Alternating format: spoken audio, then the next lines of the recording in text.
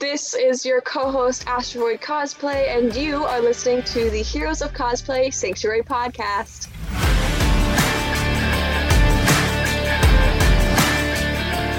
Welcome to the Heroes of Cosplay Sanctuary. This is your host, Scotty B.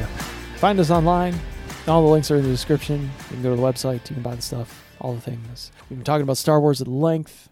I've been really just enjoying these episodes. It's given me a little bit of time to enjoy the process of creating the content, being able to enjoy just talking through some things about the fandom that is Star Wars.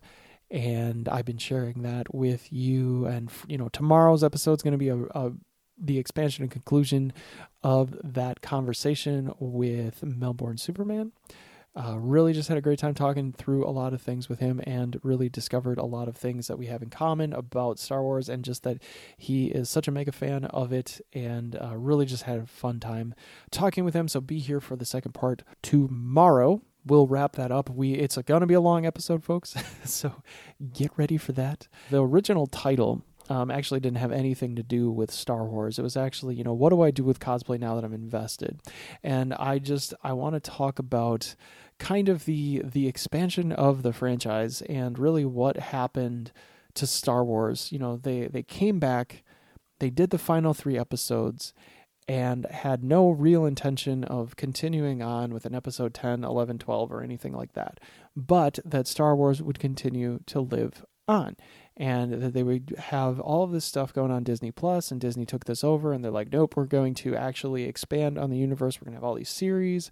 We're going to have all this Star Wars-y stuff. And that is, that it's kind of a crossroads, because you could, George Lucas didn't have to sell.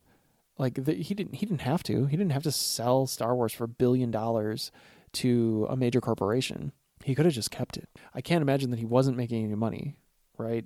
As a director, as somebody in the industry, I can't imagine that he needed $1 billion, or that that LucasArts needed $1 billion. What's LucasArts doing now? It's part of Disney, right?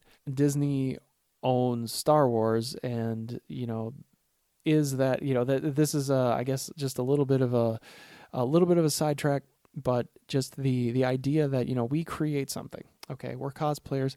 We're borrowing an idea to create content, which we hope builds attention, or which we hope has an impact on someone else's life in some way. Either we're teaching them something, or we are inspiring them in some way. We're going on a visit. We're contributing to charity, charitable contributions and causes. We are going to a con, and we're trying to put ourselves, get the attention ourselves, have fun with our friends, blow off some steam, kind of escape our life. Some people will build their platforms to a certain size, and then what happens? Do you lose control at a certain point? Are you selling out? Are you selling your brand, the thing that you spent so much time building and honing and working on? Do you sell that to a company and then become basically the property of that company?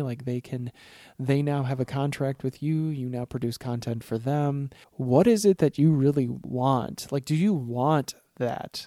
This is the question that I ask about George Lucas. It's George Lucas, did you want that? Did you want, was the whole point back in 1977 when you started doing all of this stuff, or even before that, 74, 73, whatever, whenever you wrote this, it was a while ago.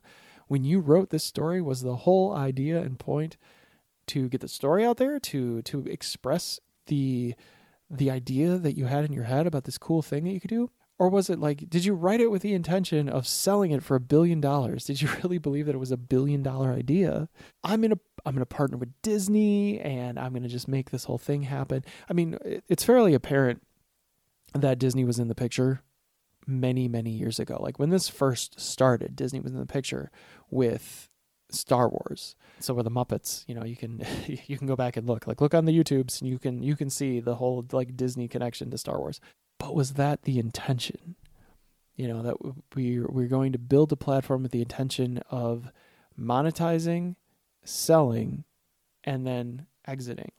What's the point? And I'm sure that I'll end up eating these words someday, right? No, I doubt I will. There's no intention of giving up control of the show. I'm not out here to try and cut a deal with HBO Max, or try and make myself important with Netflix, or try and get some studio involved or some large company or corporation involved with what I do. Like that's not the point. The point isn't to have the whole direction of the show change in a way that's not being driven by me or the people that I work with. This is the show. This is what I like to do. It's become, at least a little known space for cosplayers to share their stories, and it's a fairly safe spot for people to just be able to express their fandoms and what they contribute to cosplay in general. I love hearing about how people have succeeded. I love hearing about just, the trials, the failures, the successes, the stories. Everybody has such a great story to tell with how they found cosplay, with what it means to them, with the impact that they want to have, with the evolution, the skills that they've been able to build, the relationships that they've been able to have, the ups, the downs, and then the dark side, of course, all the weirdos out there that kind of creep into this wild, wild west of an industry, and just the things that can happen to people. Some of it's just not worth talking about. And there's ways to make money in cosplay, and there's ways not to. There's relationships, and then there's the weird things that people get up to. To each his own, really. But like some things have a place, some things don't, and some things you're actually not allowed to do. So, there's this thing called the law, and sometimes it catches up to people inside of this community and everywhere else. The point is, when you're invested and you're deep in something, which like Star Wars, I think fairly apparent, LucasArts was fairly deep and invested into what they were creating, and to just give all of that away, like to just give it up, it's just a really interesting space to be. Going pro or making these significant changes or going all in, what kind of an investment is your franchise? What kind of an investment is your brand? And how are you navigating that? How are you going to alter it or develop it or grow with it? Because there's a lot of different directions that you can go inside of cosplay. And there are a lot of choices to be made, and it can get very overwhelming. That is something that I want to work on while I'm not making content, at scale, and not putting out, hundreds of podcasts and daily podcasts and uploading a bunch of stuff and editing a bunch of stuff.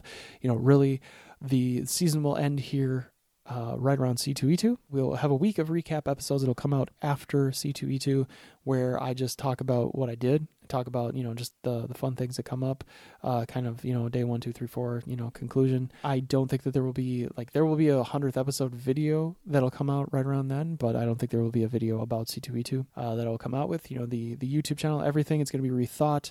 It's not going back to formula, but there's going to be a lot more planning and action behind the scenes, just developing things for a little while. I'm not taking a whole year off or anything like that, but there is going to be some time and thought that go into the next season, and there's going to be a fair amount of content ready to go before everything launches, because I do want this to be the smoothest season that I've had. I don't want to fly by the seat of my pants. I don't want to get into a crunch. I talk about how Con Crunch, a lot of cosplayers experience the crunch, and I do it every week with my podcast and with my YouTube channel.